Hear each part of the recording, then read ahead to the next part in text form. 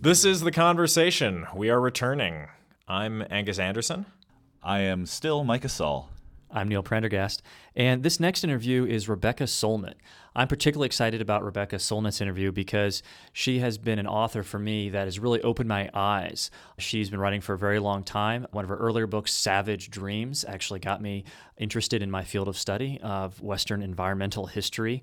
Some of her more recent books are Men Explain Things to Me, which has been a part of national conversation. She also contributes to Harpers, Nation, and other magazines. I'm very excited about this interview.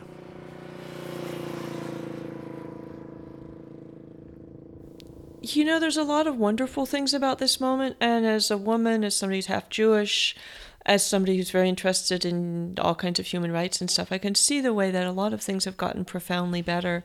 Ideas of democracy and equality are broad and deep in a way they never were before. And you look at the world of 100 years ago, and who thought that all human beings were truly created equal?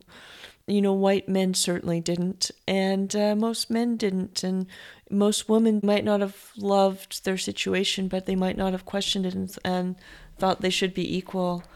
So there's a lot of beautiful things. I think if there's one thing I'm most deeply disquieted about, it's power. Why are we doing almost nothing about climate change? It's because despite the fact that most people on Earth and many governments on Earth do, the oil corporations and the governments most closely allied to the oil corporations, notably ours, don't want to do anything. So the fate of the physical Earth, the survival of the oceans, whether the Mekong Delta and sub-Saharan Africa will become largely uninhabitable, etc., is being decided by people who are not interested in those things, but they're interested in the status quo of maintaining maximum profit for a minority of people who are so damn rich that they utterly don't need that profit. I think that corporations 50 years ago were run by people who wanted them to be in good shapes in a generation, so they reinvested in all kinds of things. We saw this in the 1980s in California's redwood forest.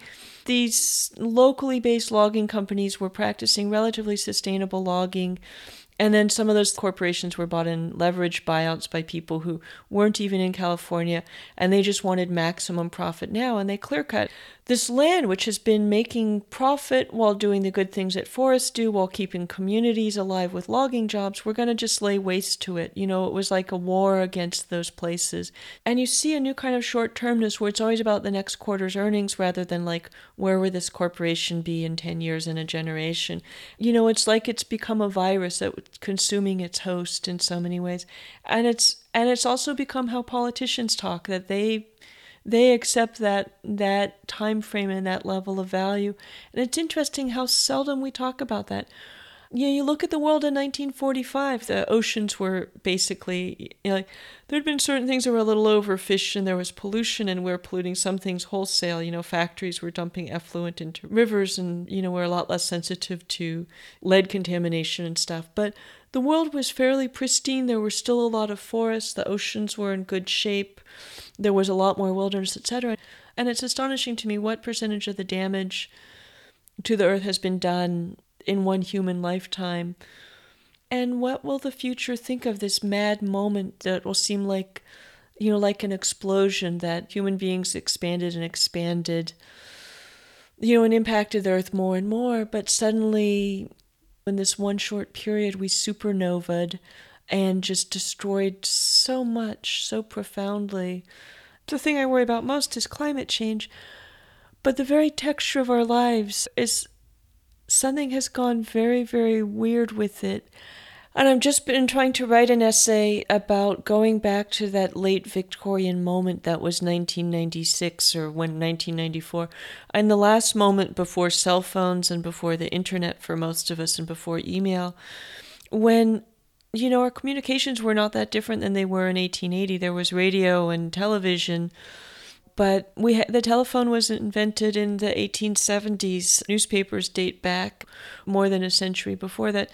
You know, your information came in just those few flavors, and things happened in very kind of calm and structured ways. You know, the newspaper arrived on your doorstep in the morning. The postman delivered your mail at 2:00. You know, letters took 3 days to arrive. When you talked on the telephone, you were not driving or shopping or And people were not harried. There's a quality of harriedness. So I think the very texture of our lives has changed. But even more scary than that loss that we didn't really sign up for, but most of us have undergone, is that now, look at Google, which controls the search engine that everybody on Earth uses now, and it controls the priorities in which information appears. It decides what we're going to look at and what's most valuable and important. And like the government right now, they're as devoted to their own secrecy as there are to our absolute lack of right to privacy. And that's terrifying. And that's all arisen in the last 15 years with nobody really saying, wait a minute, how do we sign up for this? How do we legislate it? The funny thing when I think back to that ancient bygone Victorian era of 1994 is it wasn't like anybody was walking around saying, I feel like I don't have access to information. I feel like I can't do research. I feel like I can't communicate with people. And did we actually need email? Did we actually need these things? There are some definite benefits, and I've seen the wonderful ways insurrections from the fax revolution of Tiananmen Square to the Facebook revolution of the Arab Spring. There are very positive things about them. But did we actually need them? And did our lives get better? I think that there's ways they're useful, but that's only to say there are gains as well as losses. True solitude, in which you're really alone with your thoughts in a meaningful way, no longer exists, and neither, to the extent it used to, is true communion. You see how buffered people are, so they're never really alone, but they're often not really together. Communication itself is deteriorating, and people often seem very nervous about face-to-face time together, like, well, what's it for? There are all these barriers you have to sort of cross. It takes a long time to set it up. It's not spontaneous. And I really feel like the quality of life for most people was much better in 1996. We had a hell of a lot more privacy from our government, and there was just a quality of time we had that was really beautiful and gracious and stately, which we didn't notice till it was gone, and that I think a lot of people haven't noticed. One thing that's been so interesting in all my work about hope and change and working as a historian is most people don't have a strong sense of how the world around them is changing and how radically it's changing. Do you think that's different than the Gilded Age, or or maybe the question is how is it different? Yeah. A lot of times people think technological change really hit us in the 20th century, but the 19th century, in 1830, people lived very much the way the Romans lived. They built slightly better horse-drawn vehicles, and they'd created canals to move slightly better by water. But we still moved at the speed of wind and muscle and etc. And then the railroad quickly started moving at many times the speed of anything that had ever existed before, and it required us literally to change time itself. We had to create standardized time so we could organize train schedules so trains wouldn't run into each other. And then the telegraph arrives 14 years later, and that so transformed the nature of time. And do you think that was as big of a change, in that context in terms of speeding up a world? It was so much more shocking to them because nothing had really changed. It was like they lived in a lake that suddenly became a river. Everything that was calm and pellucid and tranquil suddenly was kind of bubbling and gurgling, and they knew it. They really knew it. Whereas we already lived in that river. Maybe the river became a waterfall, but it just feels like we don't have the clarity they did that this changes everything. The Transcontinental Railroad was completed in 1869, and the railroad barons ran California like a private fiefdom. The Southern Pacific Corporation controlled California and picked its governors and senators. And I might add that the decision that created corporate personhood is Southern Pacific versus the county of Santa Clara in the 1880s. So you can see that the groundwork is being laid, and it's one continuous annexation and expansion of power. And then Leland Stanford did this very interesting thing, which he founded Stanford University, that is, has some beautiful populism to it, and is still a great research university with wonderful people in the humanities and the sciences and et cetera, and a great research hospital. But it's a union between scientific research and practical applications that gives rise in a very direct way to Silicon Valley. So when you look at the present situation, it's a continuity with the past, and very few people really recognize that. So that's an interesting connection. On one hand, we've got the historical lineage, but on the other hand, we have technology that does allow for unprecedented new things. I mean, we've had different types of centralization before, but the ability to have information, so much information at the hands of so few people, that seems different. Yeah. Well, the control of it at so few people. You look at, I understated the scope of Google. They're unsuccessfully tried to control all the books ever published. They control almost all the internet searches. They control a huge amount of email traffic. They're seeking a monopoly in mapping. What does that create? But so much information is amassed in the hands of a few unaccountable people whose values, when they are demonstrated, are absolutely not my values, and I think not the values of the majority of people on Earth. And where does if this they're even go? Values, right, whether, if they are, or they may be so flexible that they're not identifiable as a value. I think they're self-interest, and I took a little dig at Mark Zuckerberg. Let me just say what that's about. So he founded a political action group, a PAC, with some of his cohorts in Silicon Valley. They've decided that, like the oil corporations, like the Koch brothers, etc., they're going to try and influence policy directly. But they don't have any great ideological vision. They decided that the first issue they're going to pursue is making it easier for the kind of people they employ to get visas. So they went after immigration issues for the highly skilled. And they decided they would pursue it with a kind of quid pro quo, that they would try and further the interests of politicians, and that with the idea that politicians would then further their interests, as a kind of I'll scratch your back if you scratch mine, which suggests that they not only are they only pursuing self-interest, but everybody's just pursuing self-interest. So what they immediately did is they took out ads supporting drilling in Alaska to try and win the favor of an Alaskan politician, and the tar sands pipeline to win the favor of a Republican politician. The tar sands pipeline, as James Hansen, the great climate scientist, said, if we open that, it's game over for the climate.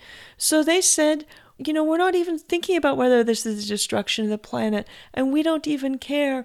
We're not even weighing what it means to drill in Alaska and open the tar sands pipeline. We're advocating for gigantic climate change measures that will destroy things on an unprecedented scale to make it slightly easier for us to get workers in our corporations so we can make even more profits, even though our profits are so insanely gargantuan, we don't even know what to do with the money.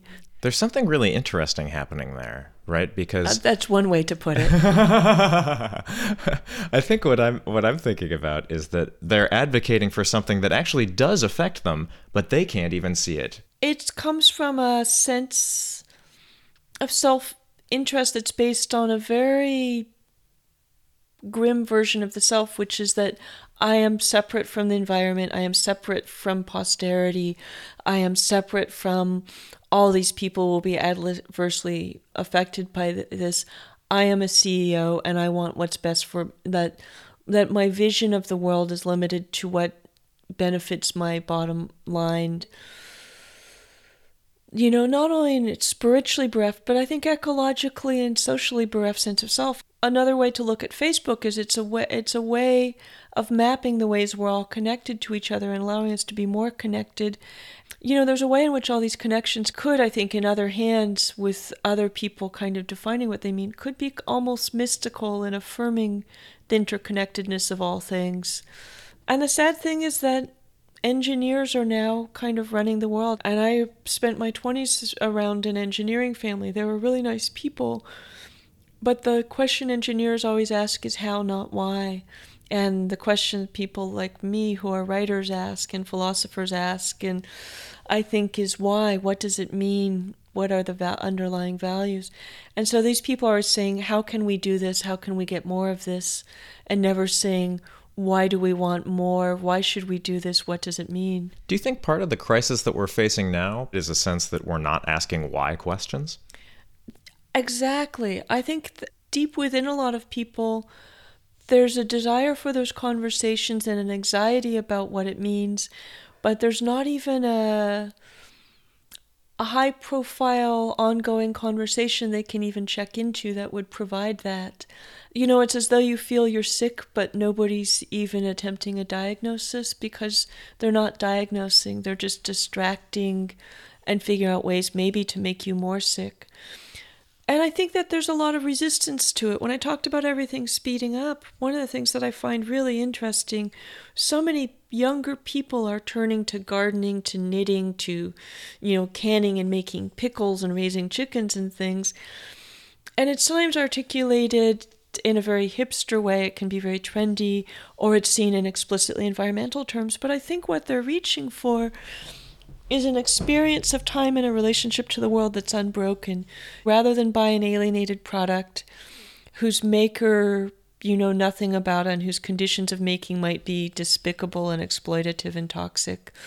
You're going through the beauty of making something from scratch, and doing it wholeheartedly and single-mindedly. You're cooking, you're starting with basic ingredients, maybe that you raised or bought at the farmer's market. You're cooking from scratch, and that results in something pleasurable that you can share with people immediately. It's not like posting a funny YouTube video on Facebook that's sort of alienated in a way. It's like, now I've made a stew, and now people I love are going to sit down and eat it. And I think the underlying common denominator of all these things is an attempt to have an unbroken and whole experience of the here and now, an experience of being a producer and not just a consumer, an experience of a relationship to the physical and social and natural world that's not corrupt or broken or alienated. We're not going to overthrow the present system through knitting. I'm pretty confident. And yet knitting articulates this deep desire for something, first for a kind of self-soothing, but also for a world of unalienated relationships to time, to materials, to production, to an economy that's more generous. So I see a deep dissatisfaction and a deep desire for things to be different in those kinds of little things that do exist all around us. Maybe part of what makes it powerful is that it's advancing a vision of the good, right? It's attempting to answer the question, what is all this civilization for? What's interesting is that people do it every day.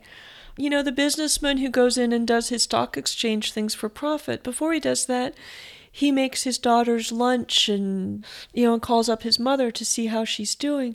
When the airplanes flew into the Twin Towers, they were full of business people who thought their values were capitalism, but nobody competed with each other to escape the towers. I've read hundreds of accounts, I've talked to dozens of people. Nobody was shoved or pushed or trampled. Nobody, You didn't see the emergence of the Hobbesian. No, I saw the opposite. And these people who thought their values were capitalism were anti-capitalists in that moment and for the days afterwards.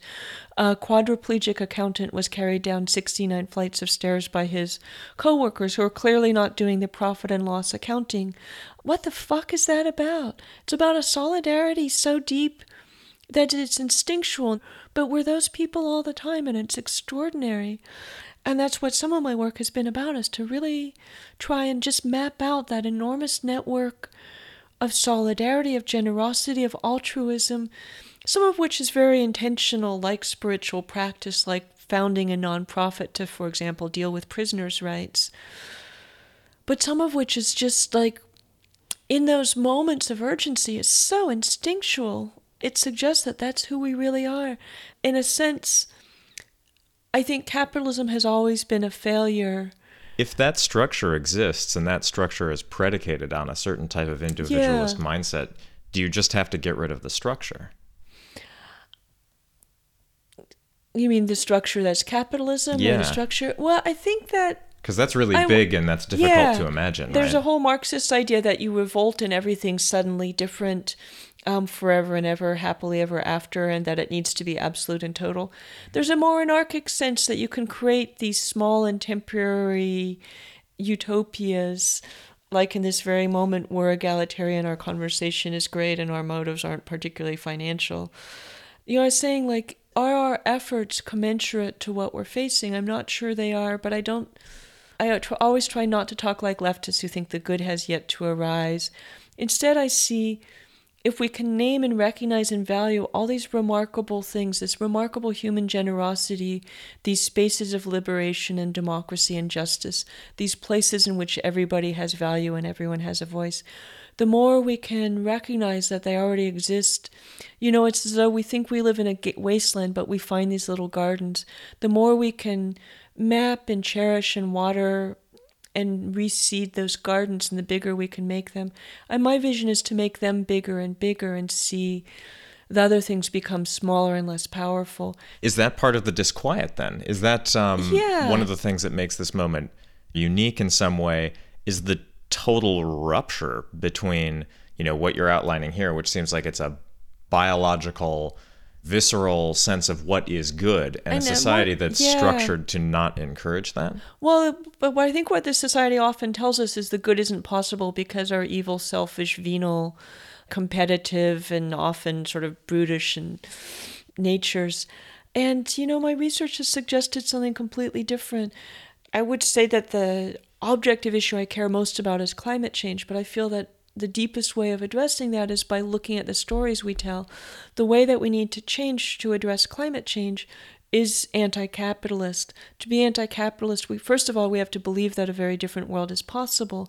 And to believe that, we have to believe that a very different sense of self and a very different sense of worth and value is possible. And so we need to change the stories. That's one of the fundamental underlying things. People often think that responding to climate change will impoverish us. And what I find very beautiful, for example, about Bill McKibben's vision of what our lives would be like if we truly responded to climate change and led the lives that will allow us to go back to 350 parts of carbon per million in the atmosphere, is that in many ways our lives would become richer, because we're always being told we're rich because we have 72-inch flat screen TVs and 170 horsepower engines and 8,000 disposable pieces of clothing, whatever. But our lives are so impoverished by lack of time, lack of security, lack of confidence about the future, lack of deep connection to ourselves and the people around us, and the lives that we really need to respond to climate change. And this, I think, could be almost more a conservative vision, minus the repression of women maybe, that in a world where we need to produce less and consume less, we would be rich in time, we would be rich in relationship to place, we'd be rich in the sense that we are doing the best we can for the future, and we can be more confident about that future we're so disquieted about now. We would be rich in our relationship to the material world because food and energy would be largely localized. It comes out of, kind of corporate advertising and that capitalist mindset to suggest that what's required to take care of the environment, is all about deprivation and restriction and unhappiness. Because I think, if that's true, then we really should just keep buying lots of plastic disposable crap and, and being online more and more. But I think it's the other way around, that our happiness lies in other things, and then pursuing these greater goods actually makes us happy. What's most challenging is being audible enough to offer counter narratives about where our happiness lies, what we're capable of, what human nature is. But the work is being done. As there is all of this cause for hope, and as there is a lot of progress, you still have to ask, is that enough?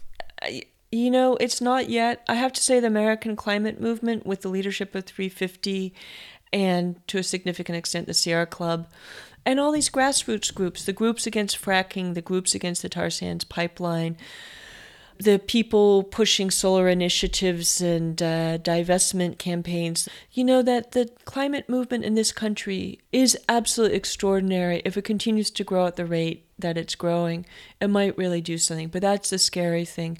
It's not like I want anyone to suffer, but human rights or the end of dictatorships or something, it can happen in another generation if it doesn't happen this. Whereas with the climate, it's so damn urgent. And I referred to my hope project as snatching the teddy bear of despair from the loving arms of the laugh. God, that's a great description. Well, they helped. So many people who think if we don't win everything, we lose everything, but we're never going to win everything.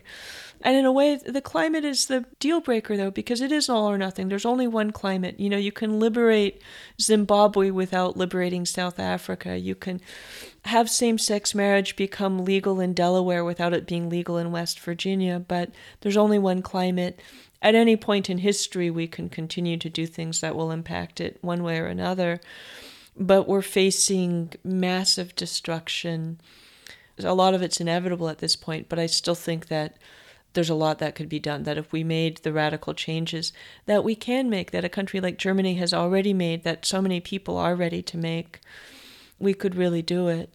I would like to see the oil corporations cease to exist. We need to go back to the breaking up of Standard Oil 100 years ago. No corporation should be that powerful, particularly over things that are the wealth of the earth that should not be private. I think that things like Facebook and Google should be public commons managed for the public good and not serving private interest, the same way that we used to consider things like the telephone system kind of commons. I think that one of the things that's been really interesting, looking at the absolute lack of respect for our privacy by these corporations, is looking at how hard librarians battled to refuse to hand over our library records to the Bush administration not that many years ago. And you see there's a whole other group of people managing information with an absolutely beautiful, idealistic set of values that's existed for a very long time. We need people like that in charge of these systems who believe in the First Amendment and the Fourth Amendment, believe in the public good, and believe that they're public servants and do an extraordinarily good job of it. Maybe I want librarians to run the world. Librarians should rule the world. I should say that in the 3 years since I've recorded this interview, I have taken a job at a library system. Have you gotten any power yet? I have gotten no power, but I'm hoping that by ending it on this note, maybe I will get some power when the librarians hear this. Well, let me begin the discussion with something I really liked about the conversation that the two of you had. That's that it's so clear that she views her project as creating a narrative context for thinking. I probably wasn't the only person who was taken aback a little bit to learn that the Victorian age ended in about the mid-1990s. She lived a long time. old Queen Victoria. But no, I think it's an indication of what she's up to. For me listening, I know a lot about the environmental movement, and the thing that I caught on right away was that so many people view the environment as more of a problem, sort of pre the Clean Air Act, pre-Clean Water Act, pre-Earth Day, thinking that that's when we didn't have any rules in place and things were bad, but now we're cleaning it up and it's better. And gosh, her writing on the environment is all about how, no, more recently things have gotten a lot worse. So she reframes history. As you mentioned with 1994, the way she frames it as the end of this era is really interesting. And like a lot of what she does, I feel it's provocative, and it makes you think about that moment, which seems in so many ways like this mundane moment, just as the collapse of the 19th century was, at the time seemed so mundane. Mm-hmm. And yet, when you look at it in retrospect, it's absolutely not. And I liked that. That moment sort of jumped out at me. It's a moment that we all lived through, that we remember pretty well. But at the time, it certainly didn't seem like a moment of any import at all. And even as she does make that big demarcation there, she's also arguing for a little bit of continuity. It seems that the critiques she has of Google and of Facebook, are quite similar to the Southern Pacific Railroad. In both instances, we have these large monopolies that really have a lot of power in American culture.